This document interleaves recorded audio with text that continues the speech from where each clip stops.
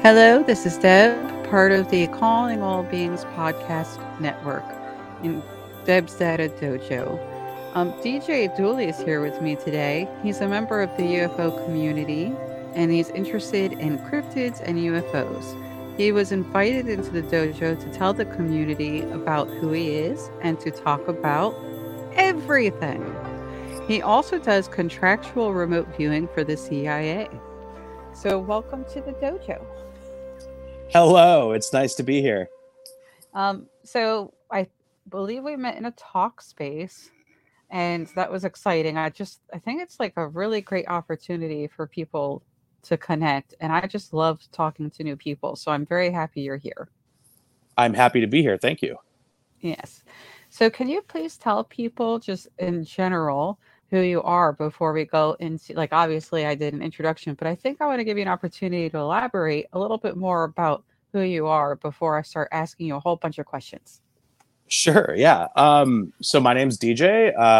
I've been kind of active, I guess you would say, in the UFO community for a little over a year now. I think I joined Twitter last November.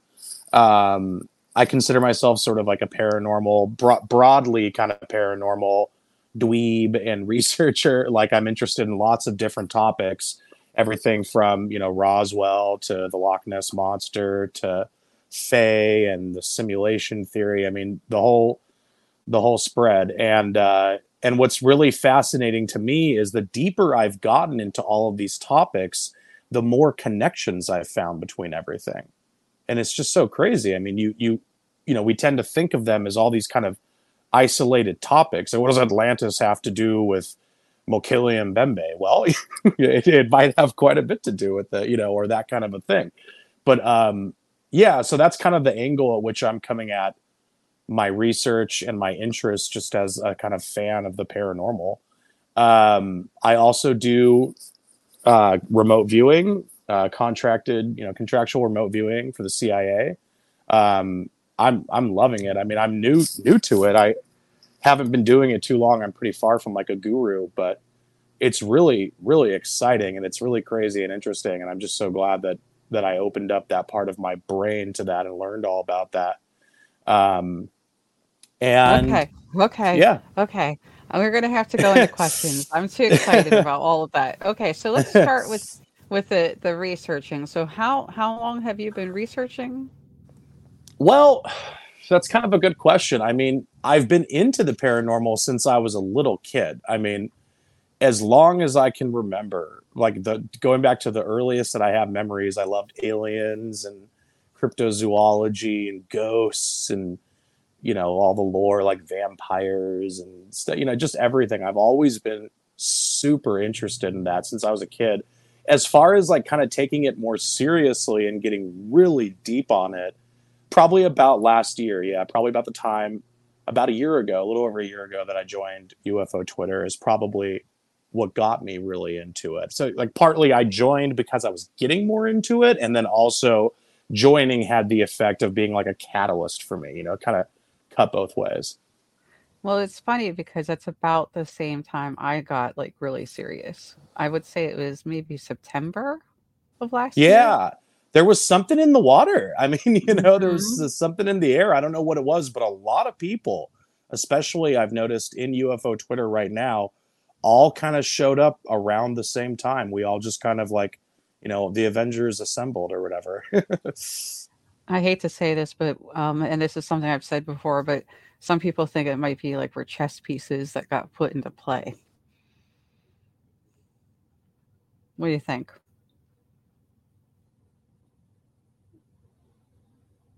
Are you still there?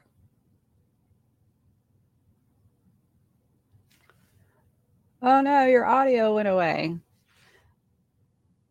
Okay, so hopefully DJ will be able to get his audio back, and he had to step out for a moment.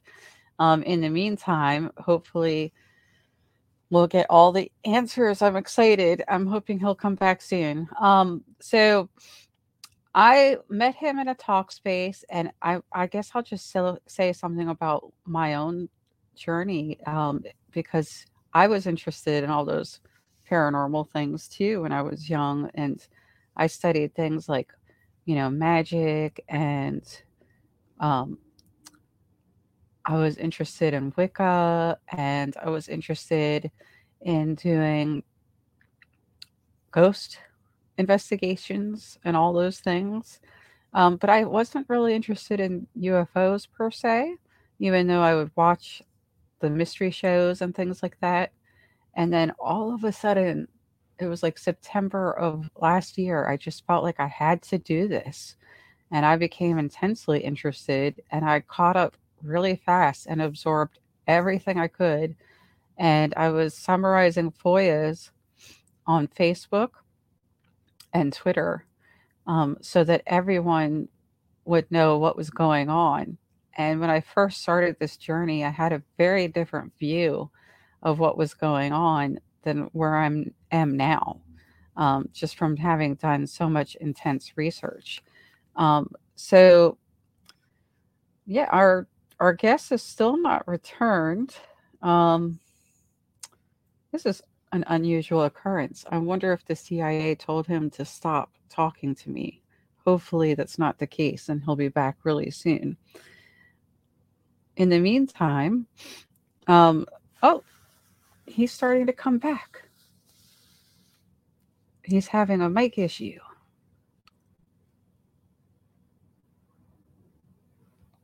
Okay, so hopefully he'll be back in just a moment. He's still having a mic issue. The CIA told him not to talk to me, apparently. That's very sad.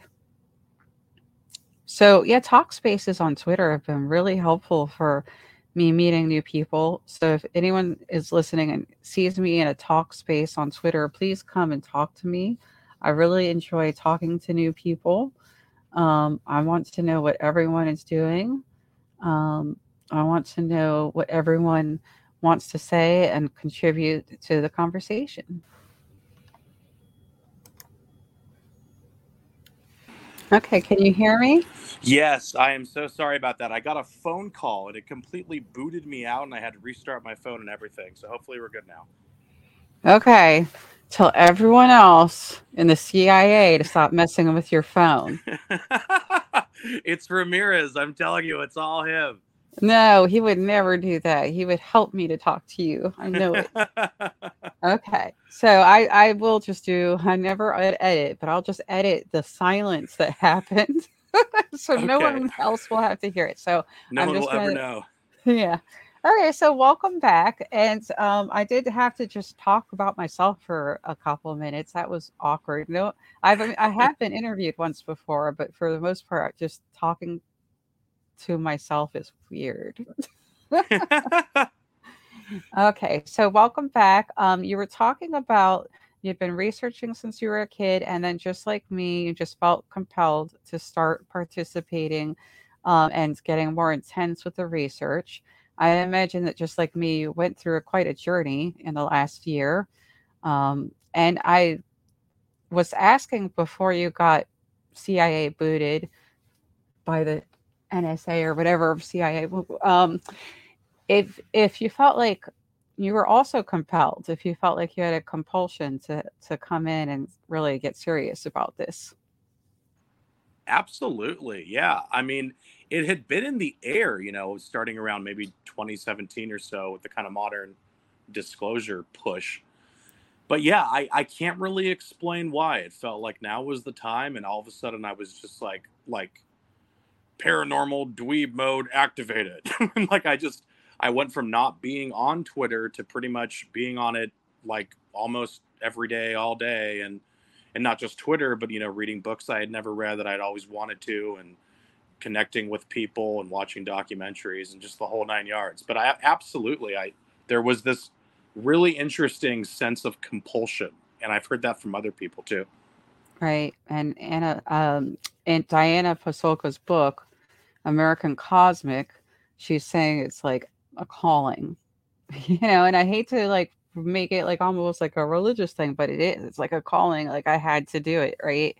And every day I'm like I have to do something. And sometimes I feel like I'm not doing enough. I know what you mean. I mean, it does sound a little corny. I mean, but I think that too myself. But it really does feel like a calling. It really feels like maybe there is like, everything happens for a reason, and there's some sort of a purpose for all of us being here, like a star seed type thing or whatever word you want to use, Mhm. I mean, but I definitely feel that way myself, and I think lots of people do. I don't think it's unusual at all. Well, here we are. So I get to ask you really fun, exciting questions about the remote viewing program. So, first of all, are you comfortable with saying where you were trained in remote viewing? Are you allowed to say that? Um, yeah, I think so. I mean, in my case, I wasn't really trained in any sense. Like I didn't take classes in any formal way. I just sort of taught myself.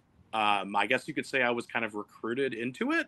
That's the word I would use. I'm not sure if that's like the exact technically correct word, but yeah, I had very little experience with it, and I kind of taught myself. I read a great book by David Morehouse, who's an ex-army guy that I believe at one point, probably still, he taught more remote viewing students than anybody else. I mean, something like 20,000 plus students. And he just wrote this great book. And I really recommend it for people if they're interested in learning, or just at least even learning about it.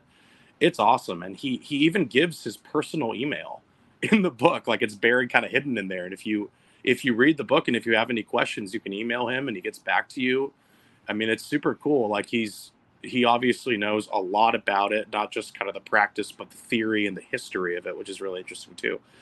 And yeah, so I mean, I would say I just essentially self-taught, but I had a lot of people. I asked people questions and they helped me. And yeah, that book really was just a fantastic resource. Can't recommend it enough. So, I've actually heard something interesting about remote viewing, and you might be able to answer this for me. But I've heard that if someone has a psychic gift, it can actually get in the way of remote viewing. Is that true? That's an interesting question. I don't know. I'm not exactly sure what like the theory behind that would be. My understanding with remote viewing, and this comes from like reading Morehouse's book and other people. I've read a couple other books too. They all kind of say the same thing, which is that literally everybody can do it.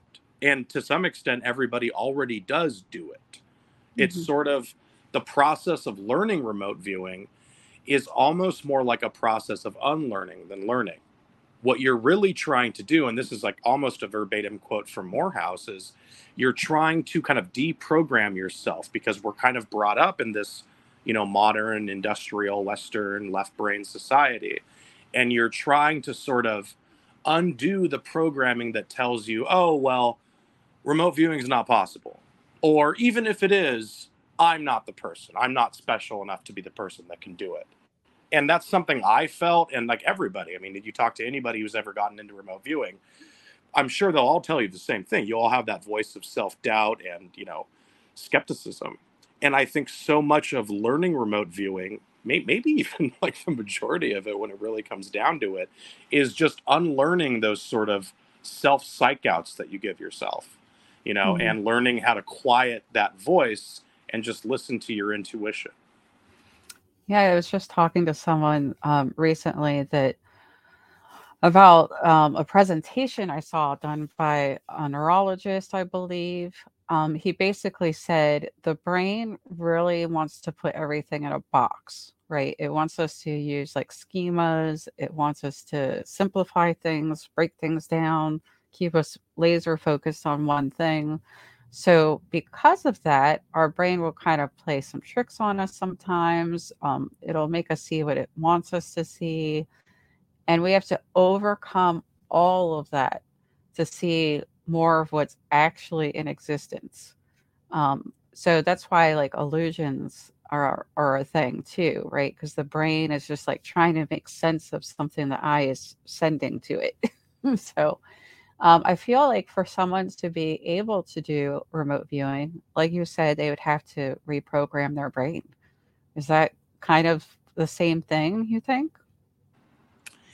To some extent, I think that's probably fair. I think it really comes down to the kind of the divide between the left and the right hemispheres. I mean, there's a lot of theory with remote viewing. There's a lot that's not properly understood, at least yet.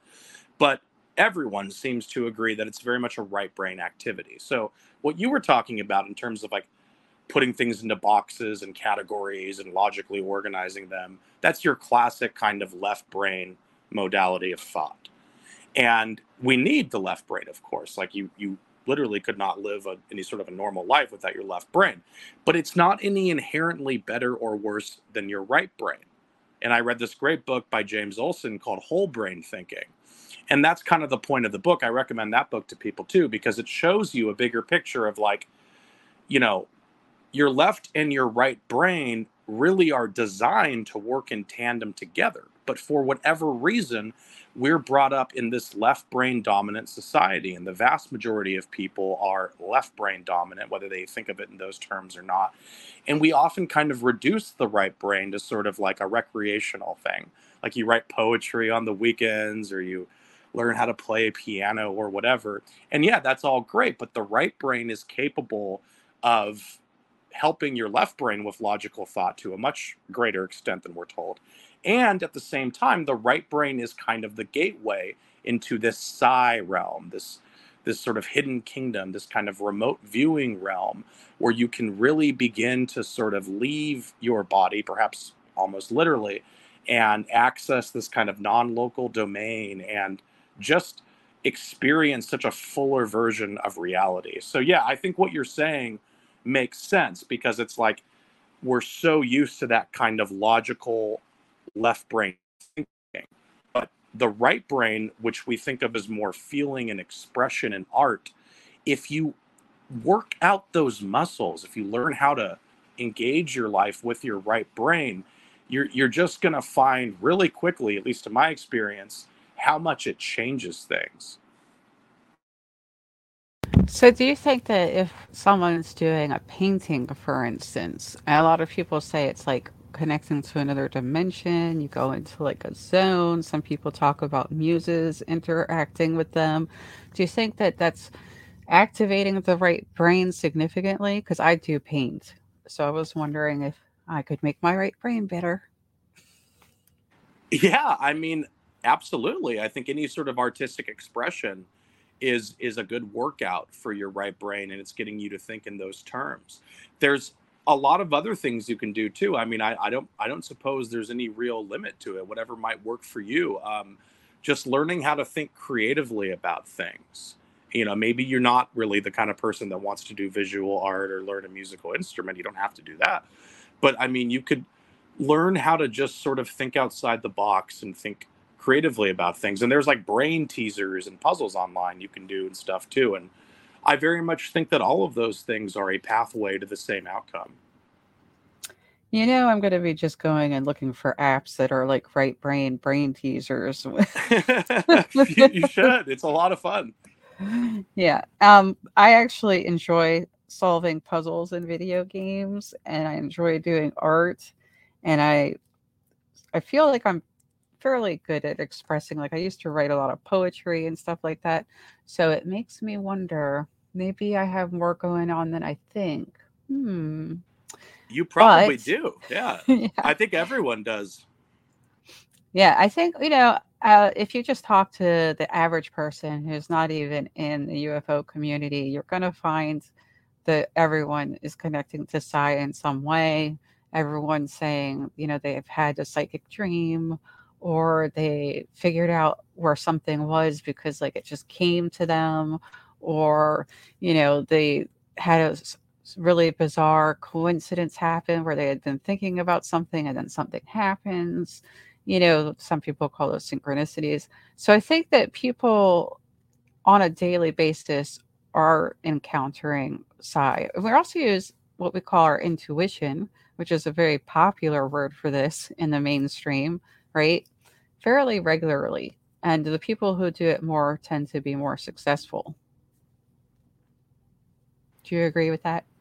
Yeah. I mean, it's like anything else. I suppose the more you practice it, the more effort you put into it, the more you maybe appreciate it on some level, the better you'll get at it. But I really just can't stress enough how how deeply I feel that everybody can do it. I mean, it's like and I think everybody already does do it. Like you talked about intuition. We've all had those moments before where it's like, oh my God, I better call so and so. And you can't figure out why. And then you call them and you realize they were just in this car accident or something, you know? Mm. And sure, maybe that's coincidence and sometimes, but when you look at how often it happens, and there's been like studies of this for decades, people, doing this research, you'll see pretty quickly that it appears at the aggregate level that it's definitely beyond coincidence. So Mhm. Okay. So, the elephant in the room is that you are contractually doing this for the CIA. Can you explain a little bit about how that came about? Because, of course, there's rumors galore about how this was the CIA's baby in some ways, and then it got killed for a while when it came out of um, Hal Puthoff's hands, and then it was just shelved and put somewhere else. So, how did you end up doing it for the CIA? Are you able to say? I'm able, I can talk about it a little bit, I'm sure. I mean, it's, yeah, I mean, so basically, remote viewing and as a thing and giving it that label comes from the CIA. I believe the term was coined by Ingo Swann, who was doing remote viewing and research for the CIA. It comes out of the Stanford Research Institute, um, and yeah, and then that program. There's been so many different programs. I mean, Morehouse's book gets into it.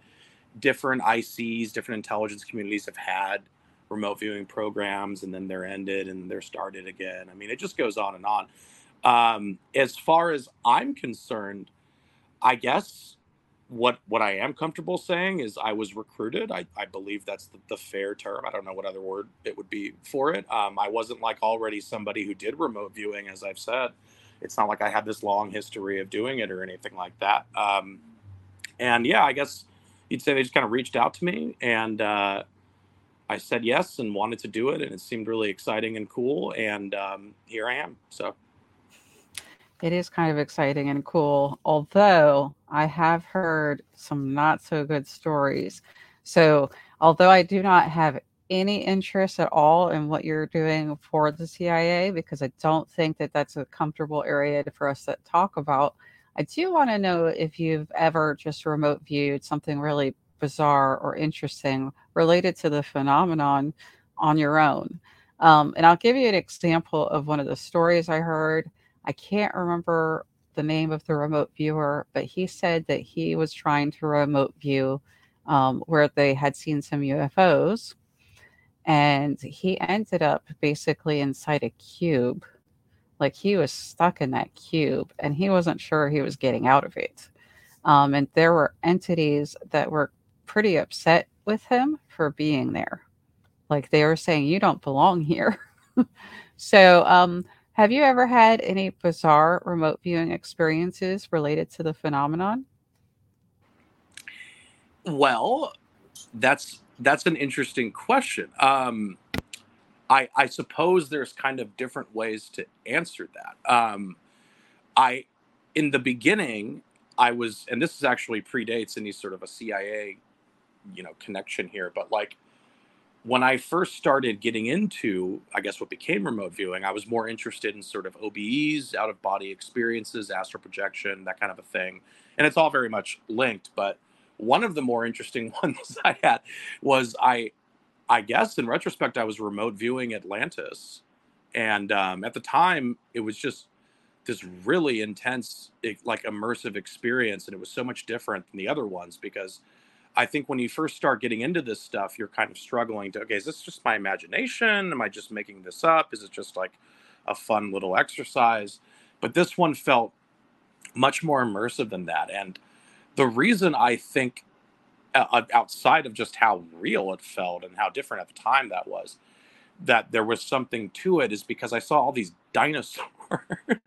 And I know it sounded so funny, but it's like there were people like on dinosaurs and they looked sort of like what I now think Native Americans. I suspect a lot of them a lot of it, Edgar Casey said there was like a Native American connection with Atlantis, and they kind of looked like Native Americans. And I didn't really know any of that at the time. And so looking back on it now and having done my own research on Atlantis just for my own sake, I think, whoa, that's really weird. Because, you think of Atlantis, you watch the Disney movie, it's not, you don't really see that sort of thing. And so that's one example that comes to mind. Yeah, that's probably the best example I have of something like that happening, where it's like, wow, in retrospect, that's really hard to explain if it's just coincidence. Well, one of the most interesting things about remote viewing is that it's not stuck in a time frame. Although when people get their coordinates, of course, they can specifically go to a time frame, but when they don't have that measurement given to them, it seems like they can go really far back, and some people, I think, have tried to go into the future even. And it would not surprise me at all if you had seen people who were um, similar to Native Americans, because I've heard a few stories that make me really think that when people are talking about the sky people, that there's more of a connection to us than we realize. Yeah, I mean, I was going to say, yeah, I mean, a lot of Native American cultures have stories of being descended from Atlantis. Some use the exact name Atlantis, other have, different names for it, but a lot of times it starts with an A. I mean, there's an Edgar Casey, speaking of remote viewing and sci, I have a whole book collecting, Casey's readings on Atlantis. It's super cool. I totally recommend that for anyone interested in Atlantis or remote viewing. But I mean, one of the most amazing things he did, there are these instances of foreknowledge in there where he's just astonishingly spot on. And one of the things he talks about in there is he talks about in the time of Atlantis, and I forget the exact years he gives, but I looked it up, and he talks about the poles having been reversed on the Earth. And now we know that that's true. And the exact time frame he give that the poles like magnetically were reversed or whatever is correct. But the craziest thing is not that he got that right. He got that right before scientists even knew that our poles shifted from time to time. That wasn't even consensus knowledge. I don't even think that had been proposed as a theory yet. And he somehow not only got lucky and figured that out, but he knew the exact time that it was true. And so there's other stuff like that in the book where his readings of Atlantis are checking out so well. It's just like a 1 in a million shot that he somehow got that right. One would think, if he's not actually doing it. So, it's so weird because while we're talking about this, I keep going back to the dinosaurs, because so many people have said that they see an entity that they describe as either draconian or, and I hate this term, but I'll use it for this because people know what it means, reptilian, right? So let's just say, as a thought experiment, that there was an ancient civilization that did not originate from Earth, and they came at the time of the dinosaurs. And what would they probably do? They would probably experiment on those dinosaurs. And then they might take those experiments with them and leave for a while because of a giant, worldwide issue with oxygen caused by an asteroid, you know. And maybe they would go to Mars for a little while. These are all things that would connect to things that I've heard, by the way. And then maybe they might come back once the planet settles a little bit, creating stories among the indigenous people, including Mayans who say that they are the star people, they are the sky people, that it's not that they're like just, visited by them, but they are them. So, yeah, I know that's quite a story, but it's a possibility, right? Absolutely, and I'm definitely a believer in that myself. I've had my own experiences with these so-called reptilians, so to speak. Yeah, I think that's a major part of what's going on. Not just with like the current UFO cover-up, but historically, like you were saying, I think that there are these Saurian kind of, yeah, I guess you could call them entities or bloodlines or whatever. It may sort of one kind of bleeds into the other, but yeah, I think there's definitely a story about dinosaur genetics and space and time and everything like that that's waiting to be unraveled. Man, I cannot wait for us to figure out some more things. I know people who know more tend to be like, "Oh, you'd be scared if you knew." But I'm like, "No, I want to know." Like I think I'm more scared of not knowing. I'm more scared of the absence of knowledge and what could happen to us if we're ignorant. So I definitely like that's why we're doing Data Dojo, right? Like we want the information. So another question I had is if have you ever tried to remote view Mars? Because I've heard other stories about people remote viewing Mars and seeing like civilizations there, which is part of that story I just told, because I think that it's a possibility that if something came to visit us, they hopped over there for a while when Mars was viable and then had to hop back. Makes sense to me. I never have remote viewed Mars or attempted to remote view another planet. It sounds really fun though. Like I'm aware of Ingo Swan's famous Jupiter remote viewing he did. Um, and I think that turned out really good. Again, he talked about foreknowledge. He seemed to have gotten things right at a time when it is before anyone really knew it. And I actually did like a thread on that on Twitter, and I found all sorts of stuff that he was just spot on about that. Just again, just so hard to chalk up to random luck. But yeah, no, I haven't myself tried to remote view a planet, but that's a good idea. That sounds like a lot of fun. Maybe I will. Yeah, was another remote viewer that spoke about trying to do that and succeeding. He actually showed several pictures of what he thinks were pyramid sites from his remote viewing session that were later shown by NASA, I believe. And he was like showing this is what I saw, and this is where it was, and this is the actual picture of Mars. So it's fascinating, and what's also interesting is that scientists do believe there's indications that Mars was once viable, and there's also indications that there's microbial life on Mars. I don't know why the public isn't more interested in that. Like they even spoke about having ice on Mars, which most people just think it's a big desert. But people are just kind of ignoring some of these facts. Yeah, I mean, I agree. I think there's all sorts of interesting stuff going on with Mars. I've been meaning to do sort of like a deeper dive research project into Mars historically, and all the kind of weird paranormal, so to speak, aspects of it, and what's going on there, and what evidence and life today. I mean, there's the whole conversation: is there still life on Mars? Um, yeah, it's super fascinating to me. I haven't really researched that much myself, but it's definitely on my personal little hit list. So Yeah, here's another thing that I've never understood. Knowing that most scientists, not all, but many, okay, we'll just say many, believe that we originated from the Big Bang, where all of the matter that's currently in the universe would have been in one area and then shot apart, right? But initially, everything was fairly close to each other.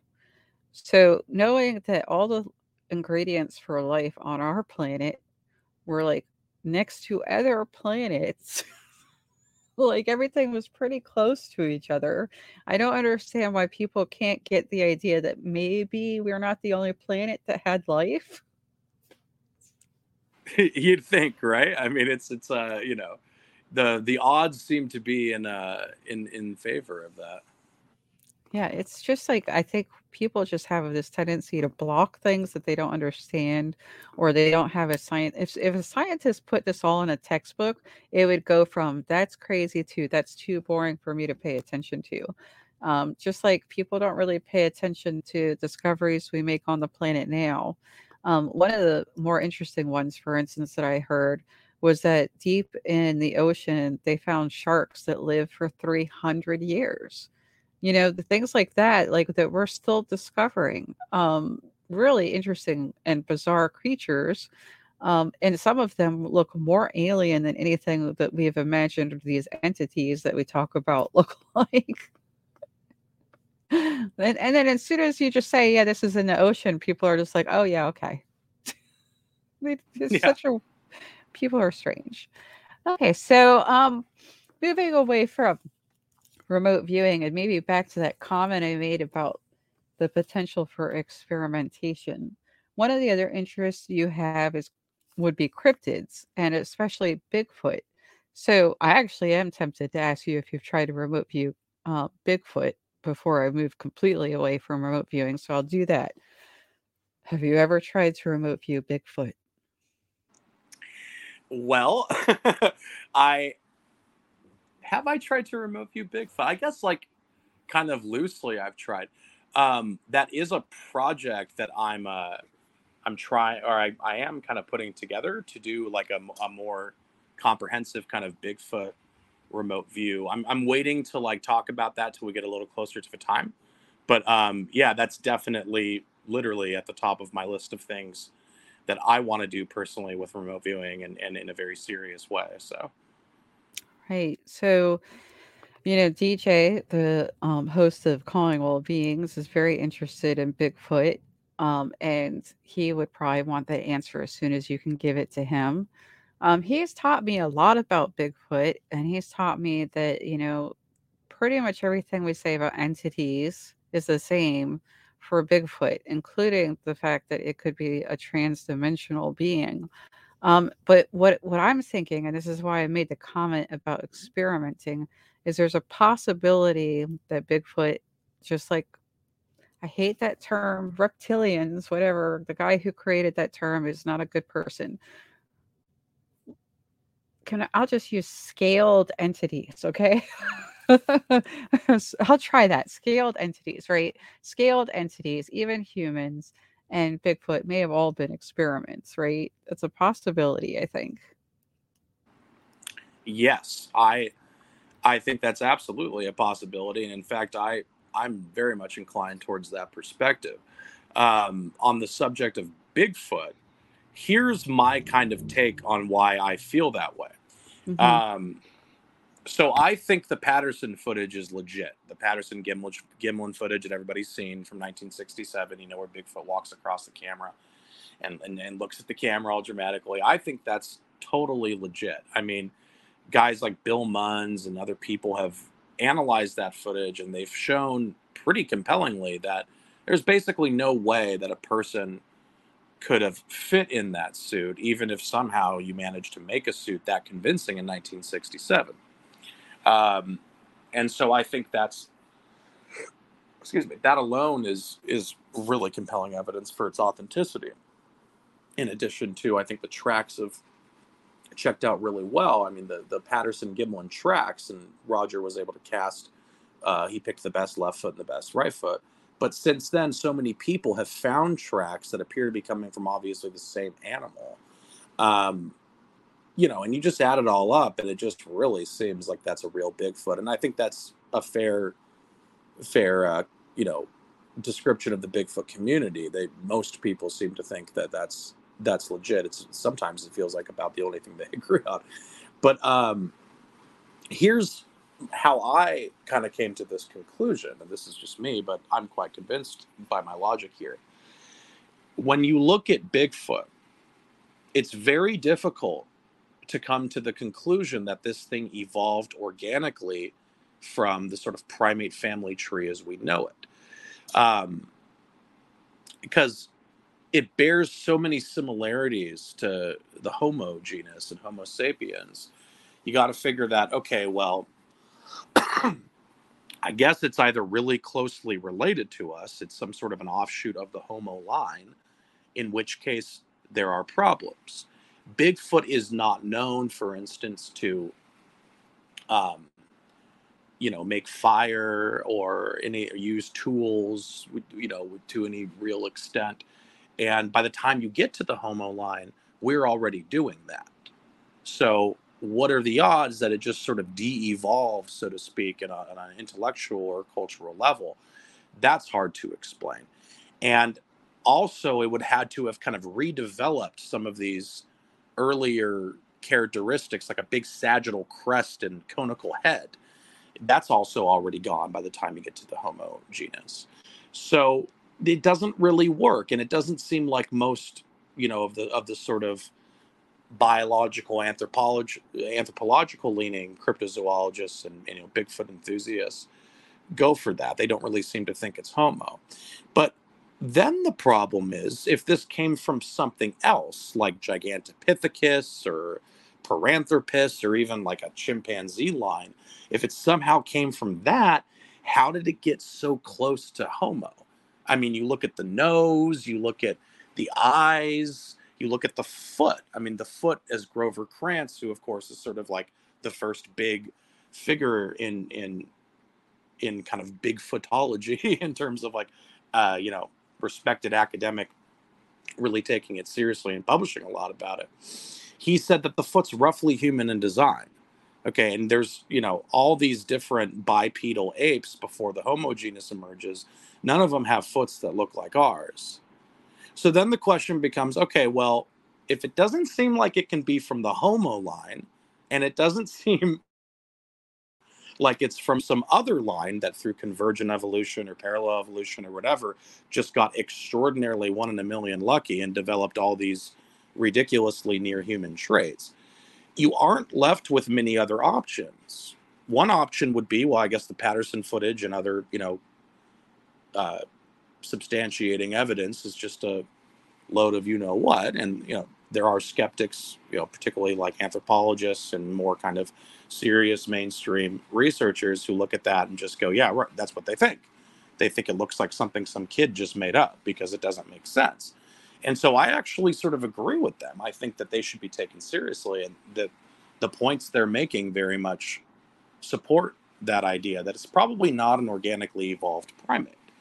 So if it's not an organically evolved primate, yet if it is a flesh and blood animal that appears to reproduce, eat food, and very much inhabit our terrain terrestrially, well, what are you left with? I guess you're left with, as you were saying, some sort of a hybridized, genetically manipulated creation.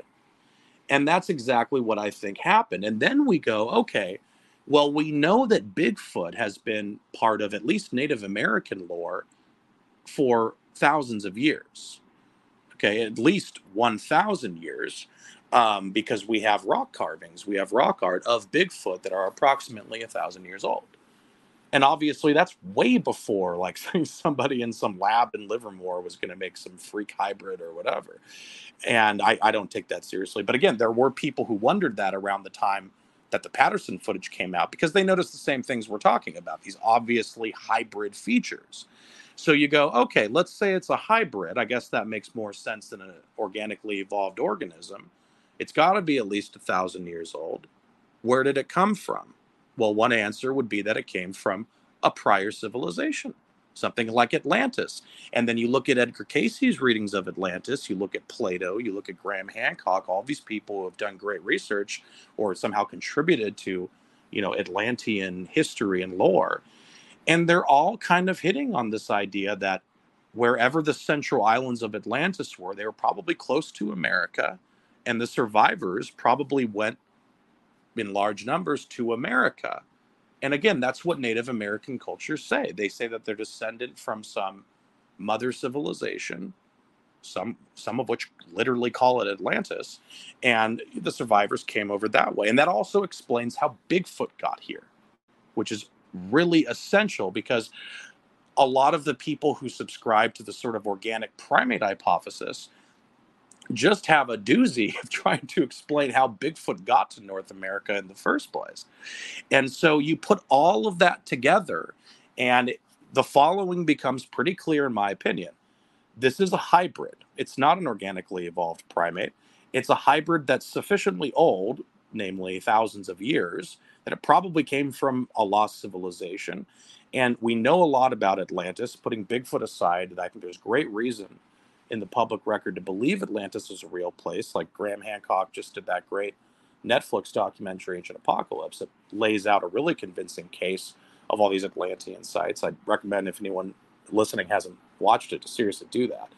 But you put it all together, and the picture becomes pretty clear to me that we're probably dealing with a hybridized population that was created in the time of Atlantis. So that's my hypothesis on Bigfoot, and I think probably it'll hold up pretty well. So, what's interesting about that is that, when I look at the video, I see a lot of gorilla, and then people point out, well, the gait is definitely not gorilla, and gorillas don't walk upright like that, and they're not as tall as that. So there is that. Okay, so there's gorilla, and then of course there's human features. In fact, some people who see Bigfoot say that Bigfoot ranges in how hairy Bigfoot can be, and that sometimes it's pretty close to being human, just much bigger. Like a giant. And we've had plenty of stories of giants too. Let's not forget giants are a universal myth, and I'm deep on myths right now. So that's a universal global myth that there have been giants. So there's human and there's gorilla, but then there's the other piece. There's the ability that they have to speak telepathically. There's the ability that they have to emote their feelings, right? So both of those things connect quite a bit to these entities that people talk about running into. So yeah, I'm more on the hybrid. I think they might have picked up some of the abilities to kind of apparate, so to speak, that some entities have. I don't know if they developed them themselves or they were taught that, or maybe they ended up here because they had that ability in the first place and they apparated themselves in here and out. I don't know. There's so many questions that are possible. Yeah, definitely. And Tom DeLong, actually, he recently, I think, sent an email or something to like To the Stars donors or email subscribers. But he was talking about I think it's a book he's working on.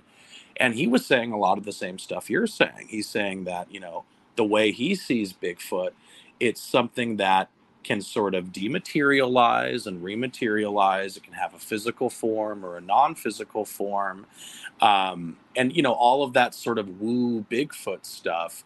And he said something super interesting, which also harkens back to what you were saying, which is that according to him, that there are scientists connected to the government who have analyzed Bigfoot genetics and have some very interesting questions about exactly what this thing is. And I would guess that sort of plays into what you and I guess, are kind of on the same page on, which is that it's probably some sort of a hybrid, and it may have some human genetics in there. Yeah, and it's the people who supposedly have gotten their hands on entity genetics come back and say they're human. So it's like, which came first, the chicken or the egg? Did the human genetics come first in the entity, or did the entity genetics come first and we're calling them human now? So there's a lot of possibilities, and again, this is one of those things where people listening who haven't studied any of this are going to be like, oh, all of this is crazy. But if you look at what humans are capable of doing themselves now, and just like, let's say, add thousands of years of civilization on top of what we can do now, is it really that crazy to imagine? Like, humans right now can mess with genetics. Right now, we can corrupt genetics. Right now, we're creating biological robots right now. Like, so again, I don't understand why, like, again, people are just like, no, no, it's crazy if you talk about it, but we're doing it. Yeah, I agree. I mean, it's just one of those things where I think it speaks to kind of we're brought up with this kind of narrative about how things are, and we're accustomed to kind of laughing off or calling things crazy that are a little outside the box. But as you said, think about what we can do. Okay, I mean, we can already make hybridized animals, and you got to assume that in the grand scheme of things, we're probably nowhere near as developed as some of these so-called aliens. So yeah, could they make something like Bigfoot? I'm sure they could. If we had an advanced civilization, Atlantis, even if there were no alien connection whatsoever, but it was sufficiently advanced, I think they probably could too. Right. And I believe that, we're doing things like trying to bring the woolly mammoth back. Right. And, people are talking about creating little baby factories essentially. Like, that really kind of freaks me out a little bit. I mean, we've been thinking about it in science fiction for years. You always see, like, the aliens have their little babies in jars growing and stuff like that. Or, oh, Superman, right? Didn't he have just like a whole collection of like babies from his planet that he was trying to keep alive at some point in some series? So I don't know. It's just, yeah, the idea of putting babies in jars, essentially, they don't call them that. They're like electronic wombs. But yeah, it's just the stuff of science fiction is just becoming science reality more and more. Yep, absolutely. I completely agree with that. So let's talk a little bit about some of the other potential experiments on the planet because they fascinate me equally. In fact, I was reading Sapiens. I was reading about our evolution. I was reading about all these different hominid branches that, again, people would just disbelieve if it wasn't said by scientists, right?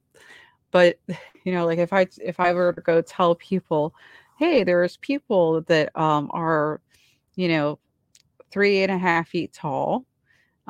There's a whole bunch of them. They live on an island. Um, and they look just like us in every way. They just happen to be 3.5 feet tall. They don't have dwarfism. They don't have any other genetic condition other than that they're 3.5 feet tall. People would tell me I was crazy, right? But anthropologists have found these people at two different sites. So, you know, let's talk about some of these other cryptids that are getting described as being like 3.5 feet tall. So often we call them fae, um, or little people, gnomes. There's like a bajillion names. So what do you think about all that? Yeah, so there's Orang Pendek. That's I think what you may have been talking about. Well, that's a little bit different, but Orang Pendek was found, and that's basically you're describing like the so-called Hobbit human population that was found coexisting with us, and that was a big kind of shock to the system for anthropologists. And then yeah, there's these accounts of these little people. Oh, sorry, Homo floresiensis was the species that was found, but it was found near where there's reports of this cryptid orang pendek. That's what I should have said. Sorry. But yeah, that was really interesting and surprising. And then yeah, you get the Fae, the little people. Yeah, I think it's totally possible that there are other types of human or very near, human Homo sapien beings that have lived among us, maybe today, but certainly a lot more recently than we would have guessed. Yeah. I would say it's almost a more pervasive story than Bigfoot. It's really interesting how these are very internationally pervasive stories. In fact, on my bookshelf here is a book on Bigfoot that I haven't read yet, that is from Russia, and it's about Russian research into Bigfoot. I just haven't gotten to it, but it is really, these things are international. When it goes to the little people, that is, every country as well. It's all through South America. It was all through Europe. obviously every continent has these shared stories. So we have so many names for them. I think that that does us a disservice sometimes, and perhaps there really are that many different ones. But there's like another good example is gremlins, right? People would say these little beings would come and sabotage things, and they would call them gremlins, and that's how that movie came about later. So, what is your favorite cryptid out of all of these?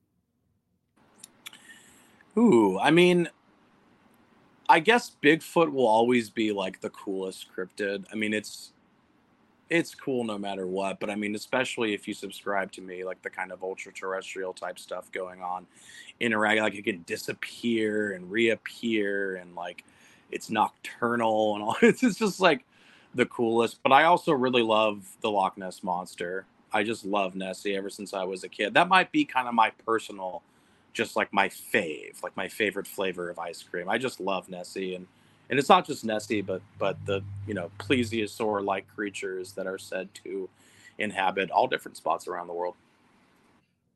Yeah, and considering, like I said, that we have sharks that are 300 years old, if we go deep enough in the ocean, I mean, who's to say, right? Who's to say what's still there? Um, we've just always had this assumption that because we don't see something, it's not there, which is so funny because religious people are the opposite way, that if you don't see it, you believe it, and it's faith, and it's great. And you can't not believe it because we say so. But it's like there's so many things that we just haven't discovered or understood. And it's hubris to think everything died um, before what we're really knowledgeable now, right? Even Bigfoot, not a huge population. It's probably, it would say, an endangered species. Perhaps one that's increasing in number though, because it seems like you hear more and more about it.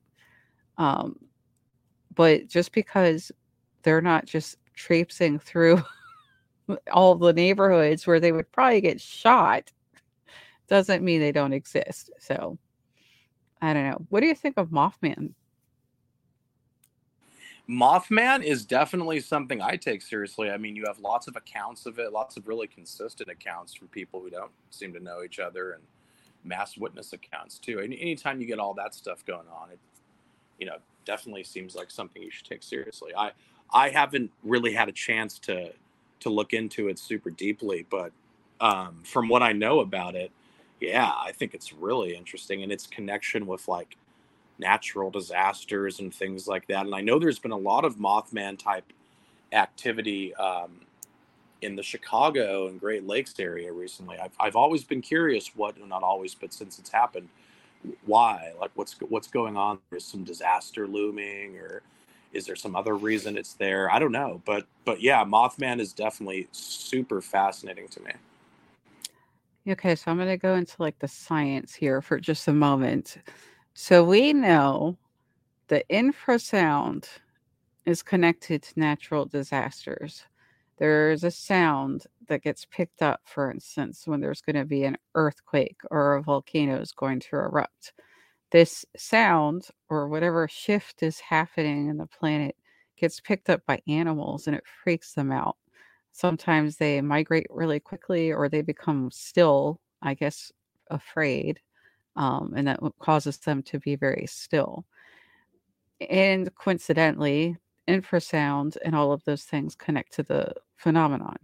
So perhaps it's not so much that Mothman's trying to warn people by becoming present during a natural disaster, but maybe Mothman's attracted to it for some reason.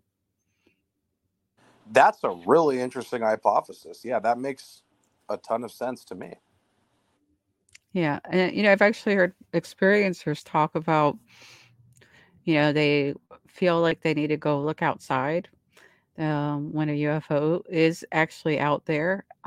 They have a sense that they can't understand of something being there. And I just wonder if at some level our brain is like picking up that infrasound, um, picking up something that is outside of our normal level of perception. And that's what's triggering them going outside or having a physical response, just like with the animals. And it's a shame that we don't have that on a more surface level, because I would love for, for us to just be sure, there's going to be a UFO outside. I'm going to go check it out. I've also heard that infrasound can cause damage to people. Have you heard of Bigfoot damaging people with that? I don't know if I have with infrasound. No. What specifically do you mean by that? Like Bigfoot will like make a noise, and then the person in response like they self defecate, or they get really terrified. Um, Not necessarily because of the noise. It's like a deeper thing, like something their body responds to something being emitted by Bigfoot. Interesting. I mean, that could be another one of those kind of special features that it has, right? If we're hypothesizing that it's a hybrid and it can like dematerialize and rematerialize and all this crazy stuff, maybe that's another indication that this thing is not a natural animal, or, organically evolved animal. Right. So what would you say your favorite cryptid story is out of all these cryptids that you've been interested in? Ooh, that's a really good question. I mean, the Patterson, not just the footage, but the incident is really cool. My favorite cryptid story, you know, okay, I have an answer that might be kind of just the first thing that came to my mind. I really like Mokele Mbembe, which is, an alleged sauropod-like animal living in Cameroon and the Congo and Africa and perhaps elsewhere too. But one of my favorite stories for that one is what really, I don't know if you can boil it down to one story, but there was an incident where where pygmies over there apparently killed one of them and ate it, and I guess they got really sick, like, and got salmonella or something and died. Mm, And it's a really well documented story, actually, in the Mokele and Mbembe literature. There were a lot of witnesses, like the pygmy population there was, very adamant that it happened, and they had erected these kind of fence or wall like structures to keep it out of their part of the water, and those structures were still there like years later when some researchers went. And so it's a really well documented and interesting case. I do wonder why, if it's just coincidence that they happen to die after eating the Mokele and Mbembe meat, or if it's something that tells us something about the animal. But whatever it is, that's a really interesting one.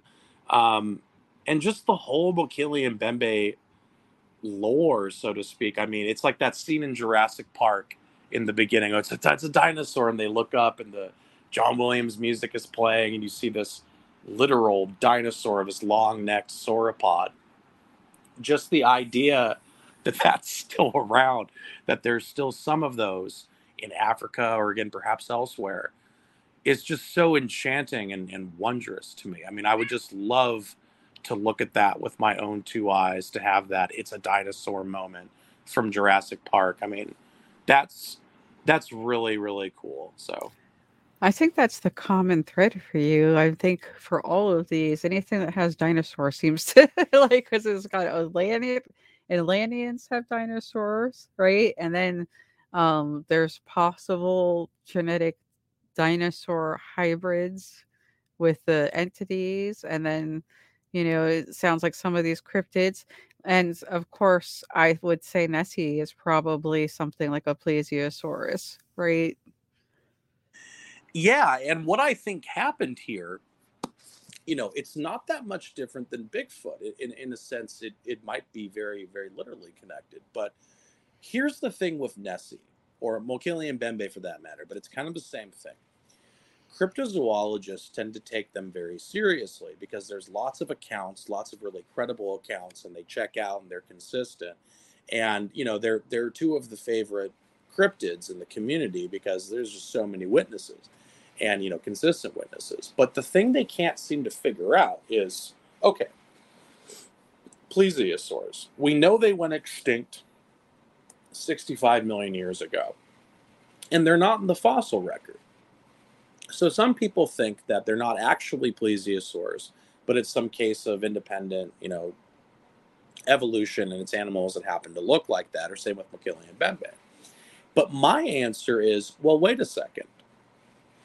Aren't we making an assumption here that is not necessarily true? In other words, we're thinking, okay, Nessie is either a plesiosaur and it survived 65 million years, or it's not a plesiosaur and it just either doesn't exist or it's something that just happened to evolve in a similar way. But isn't there a third option, which is that, oh yes, it's a plesiosaur. It's an incredibly literal Cretaceous plesiosaur, but it was brought back somehow in the time of Atlantis, for instance, in a lost civilization, either through biotech or maybe even like a portal or something, or maybe it just kind of entered through a portal. Maybe it wasn't even brought back intentionally. I mean, who knows? There's different options there. But once you plug in the sort of Atlantean hypothesis that there was this lost civilization, you begin to think, okay, well, wait a second. There is a third option here. There's an out. It's not just that somehow they survived 65 million years without showing up in the fossil record, which is possible. I don't rule that out at all. But there is a third option here, which is it is a plesiosaur, but somehow in the time of Atlantis, or again, maybe not even, maybe it just kind of crossed over through a portal or something. Maybe space-time is weirder than we think. But for some way or another, these animals were reintroduced. And that would also explain why I think there's a cover-up.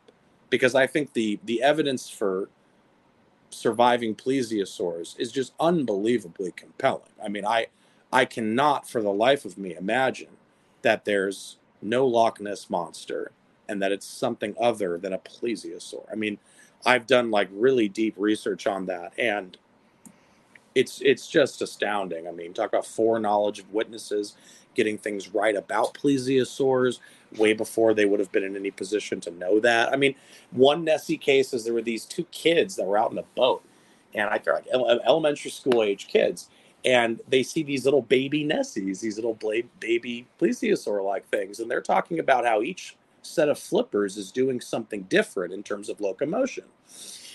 And now we know that that's probably true for plesiosaurs. The flippers are shaped differently, and like the forelimbs may have been dominant or whatever. The different flippers are doing something different, and it's just so hard to imagine that the kids happened upon that or just got it right. And there's all these other things. I mean, it just goes on and on. All these consistent descriptions of a plesiosaur-like animal. It's usually gray. It's usually about the same size. The proportions in some of the good photographs are identical. I mean, it just goes on. And so I think to myself, okay, what about that third option? That they are plesiosaurs, but somehow they were reintroduced to our environment. And for whatever reason, the same people doing the UFO cover-up don't want us to know that. Because if we get a plesiosaur body, we're going to find out exactly that. We're going to find out that, hey, there's something up with this, because this is a literal plesiosaur and it hasn't changed in 65 million years. And so you're telling me not only did this thing escape the fossil record, already kind of hard to believe, very hard to believe, skeptics would say, but it hasn't evolved in 65 million years. That is even harder to believe, arguably. I mean, animals should not go 65 million years like that without evolving in some pretty obvious ways. I mean, we've had so many climactic shifts and ice ages, and the environment, what they're eating has changed, and the temperature. I mean, just everything. It's a probabilistic nightmare to think that plesiosaurs survived, and that's why I understand skeptics and even a lot of cryptozoologists not taking that particularly seriously. So my answer is, okay, well, what does the evidence show us? The evidence shows us that it appears to be a plesiosaur, something extraordinarily close, that the odds of that happening based on chance the role of the evolutionary dice, that some animal gets that close to it, are slim. Yet the eyewitness testimony and the photographic evidence is just so unbelievably compelling. You aren't left with much more than what I call that third option, that it's a plesiosaur, but somehow it was reintroduced. So that's what I think about Nessie and Mokele Mbembe in Africa too. Well, that's interesting. I'm just envisioning now how some of the stories that we've told may merge. So, one of the stories is that, the star people, the sky people, some of them separate from their original group and decide to mate with humans. So, what if, there it's just like a little bit more complicated, but what if there was an ancient civilization that came to the planet, looked around, messed around with the DNA, had some fun, went to Mars for a while, made some pyramids, said, Mars isn't that great. Then decided, you know what, let's just sit down and figure out this problem and figured out how to somehow use portals to go even further away. Because definitely there are other planets that entities take people to. Um, that's what experiencers report. And there's also a lot of conversations about portals. So maybe what happened is some of them came back some time ago and they had a little bit of a Noah's Ark, so to speak, with all the different experiments that they had and just kind of crashed and let them all loose. All of the little people, the Fae, the giants, the Bigfoot, the Mothman, all of it. What if it just like, whoa, this could be a really good movie. Actually, I'm not kidding. I would watch that movie where like there's just this big giant craft filled with all these different entities that goes, oops, we accidentally crashed and just unleashed us on your planet. Sorry.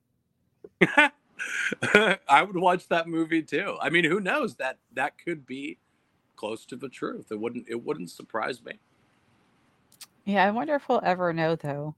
I mean, that is so much more than what we are at, right? Like level wise, right? We're now accepting, of course, more and more about psi abilities. I think even Psychology Today did an article that was related to that.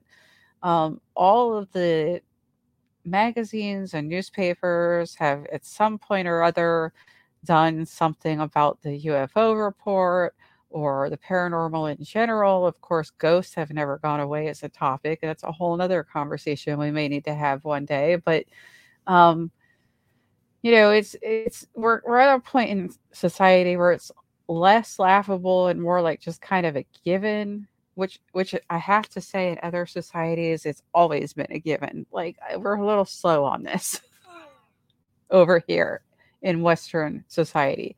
Pretty slow. But yeah, I wonder if we're ever gonna fully grasp it all. I don't know. Just ruminating. I think so. I mean, there may be aspects of, the true nature of reality that could be literally beyond our comprehension, right? I mean, who are we to say we have the ability to understand absolutely everything? Perhaps our brains, are not as evolved as some other beings or something. That's fair, but I do think that there's an awful lot that we are capable of understanding, or else there wouldn't be a cover up. If it's like, if they're covering things up and they don't want us to know things, and I think that's sort of a given, most people in the UFO community believe, then there must be things that, wow, we better not let that out, or else they're going to piece it together. So I do think there's probably a lot more that we can understand that we're not being told. Light, sound, and frequency. That's one of the rabbit holes I went down. And in that rabbit hole, they explored, I explored how wavelengths can be manipulated and all of the impacts they have on the human and how they can manipulate the environment, even going through walls, just like, people say some of these entities do, or creating matter, just like people say some of these entities do.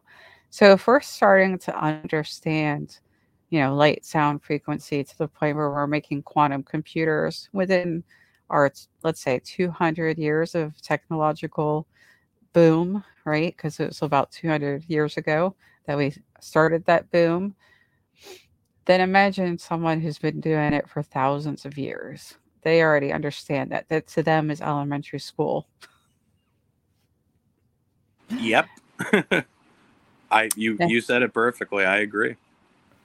Yeah, I just, again, the hubris that interferes with people having these ideas really gets to me. Everyone's always like, well, they would have to travel so far, it would take so long, and all this stuff. And I'm like, well, they had the time. They had billions of years. Billions. Like, the human life is not even a blink of an eye in billions of years. So every human that's going, oh no, that's impossible, like it's a blink of an eye in the life of, the universe. So yeah, I think another civilization probably is looking at all of us and just kind of laughing at how we're like, oh wow, look, this is an atom. Or oh wow, this is what our DNA looks like. I would think it was in the 2000s before we finally did the Human Genome Project. We didn't even know what our DNA was all about until then. And I can tell you, my son's chromosome deletion, they couldn't have even detected it a few years before he was born. The only reason they detected it then was because they had changed instrumentation. So they still don't know everything about the human genome, so I don't know. It's just amusing to me, the hubris that interferes with us when it comes to making discoveries and accepting differences and possibilities. So I don't know. Yeah, I agree. And I think, speaking to that point, I think compartmentalization has a lot to do with that in the sense that we live in a very compartmentalized society.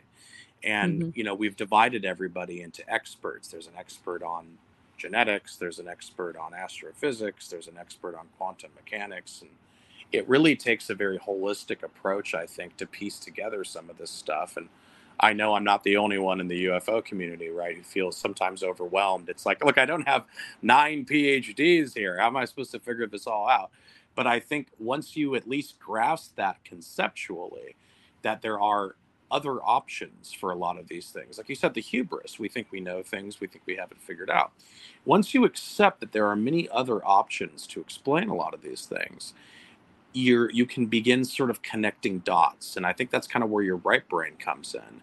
And you can see things a little more clearly than maybe you would have thought.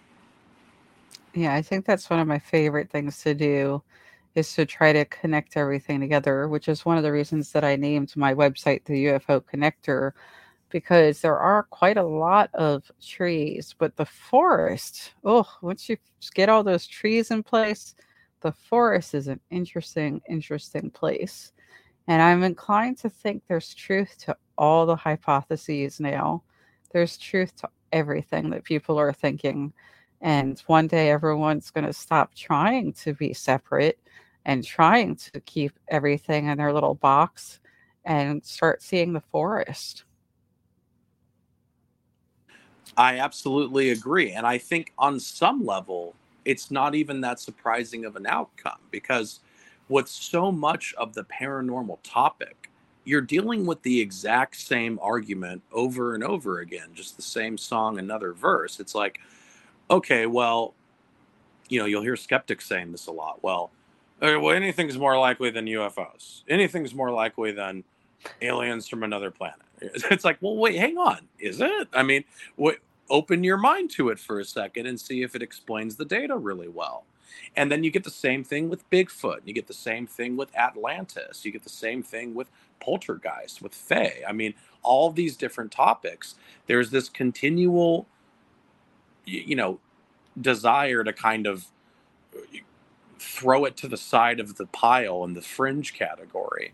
And I'm just saying to myself, well, why? I mean, what is so inherently unlikely about this? And in some level, that's kind of what the paranormal category is. They don't necessarily have that much in common conceptually, except they're all kind of being covered up for the same reason, or for different reasons, but basically one big reason, which is that whatever this stuff is, it conflicts with a narrative. It conflicts with a narrative that really is not bottom up at all. It's quite top down. It's from, leaders or shadowy figures in intelligence communities or whatever. And they've constructed this sort of narrative. And we sit here and we sort of play along and get in fights with each other about it. And, someone's just sitting there cackling or whatever, like happy that we're doing that because we're not connecting the dots and we're not seeing the connections between it all. So that's sort of my take on that. Yeah, my rule of thumb is, yes, go into a rabbit hole, but don't do it for longer than a day, right? Because if anything, I'm in one giant rabbit hole, and it's the phenomenon. It's like, it's the whole phenomenon is my giant rabbit hole. And then, all the other ones, I don't even know what the mole hole. I guess they're mole holes because they're smaller, right? So fairy holes. Yes. Oh, that's even better. Yeah, I like that. So I will definitely try to continue to connect the dots. I will just say I think the world is a part of a paranormal and like a cosmos oriented cosmic internet, right? That we're all part of something much greater. And it's exciting to think about. It's just, when you think about that picture of the Earth that was taken, I believe the Voyager took the picture from a great distance away, and see that we're just that little tiny blue dot, right? The hubris goes away pretty quick. We're lucky we were even able to see the Earth on that picture. It was so tiny.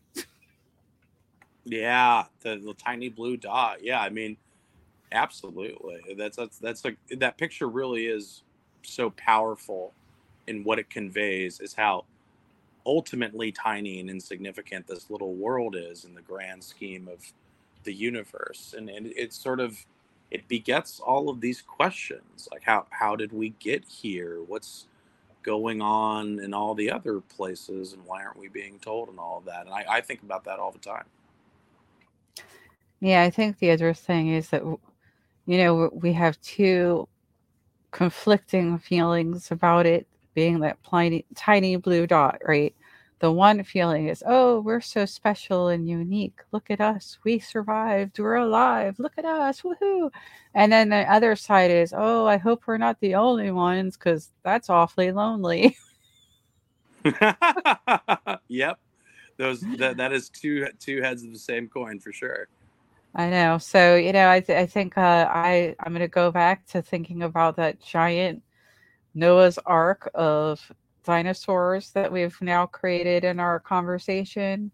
Dinosaurs and Bigfoot and Fae and just a Mothman and a whole bunch of cool things. And I hope that one day we'll get more evidence to answer some of these questions. I look forward to that. And, if I had to say instinctively, I think we will.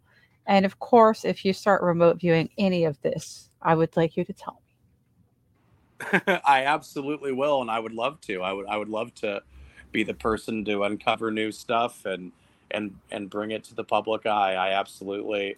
I think about that all the time, and I'll make sure I tell you directly.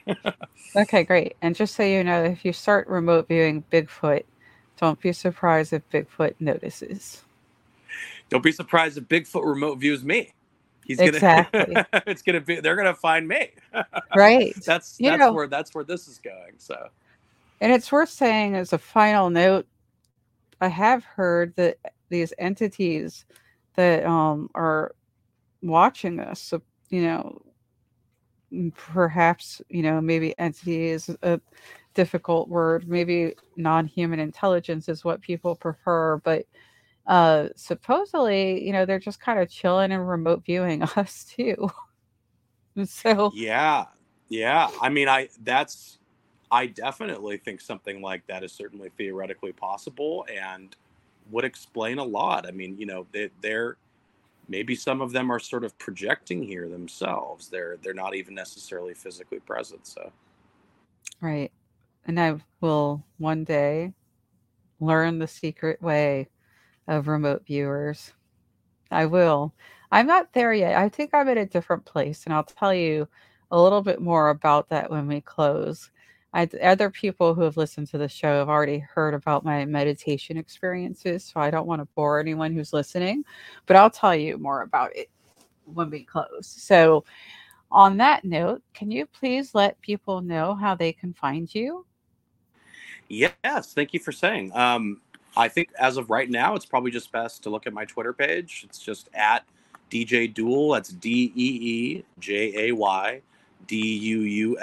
And I have a lot of like threads right at the top of my page. You can see I do kind of deep dive, you know, topics and book reviews and things like that. So yeah, add me on Twitter, follow me, shoot me a DM. It's all cool. I love to engage with new people. Well, I really am very glad that you came on here today. I hope that you are going to make some more friends on Twitter, and more acquaintances, and that we continue to all just work together to unravel this mystery, put the dots together, look at the forest, understand what's the heck is going on, right? Yep. Well said. And thank you for having me on. That was super, super cool of you. And I'm glad that I got the opportunity to do it. Well, you were amazing. And thank you to everyone who listened. This is Deb from Deb's Data Dojo, part of the Calling All Beings podcast network.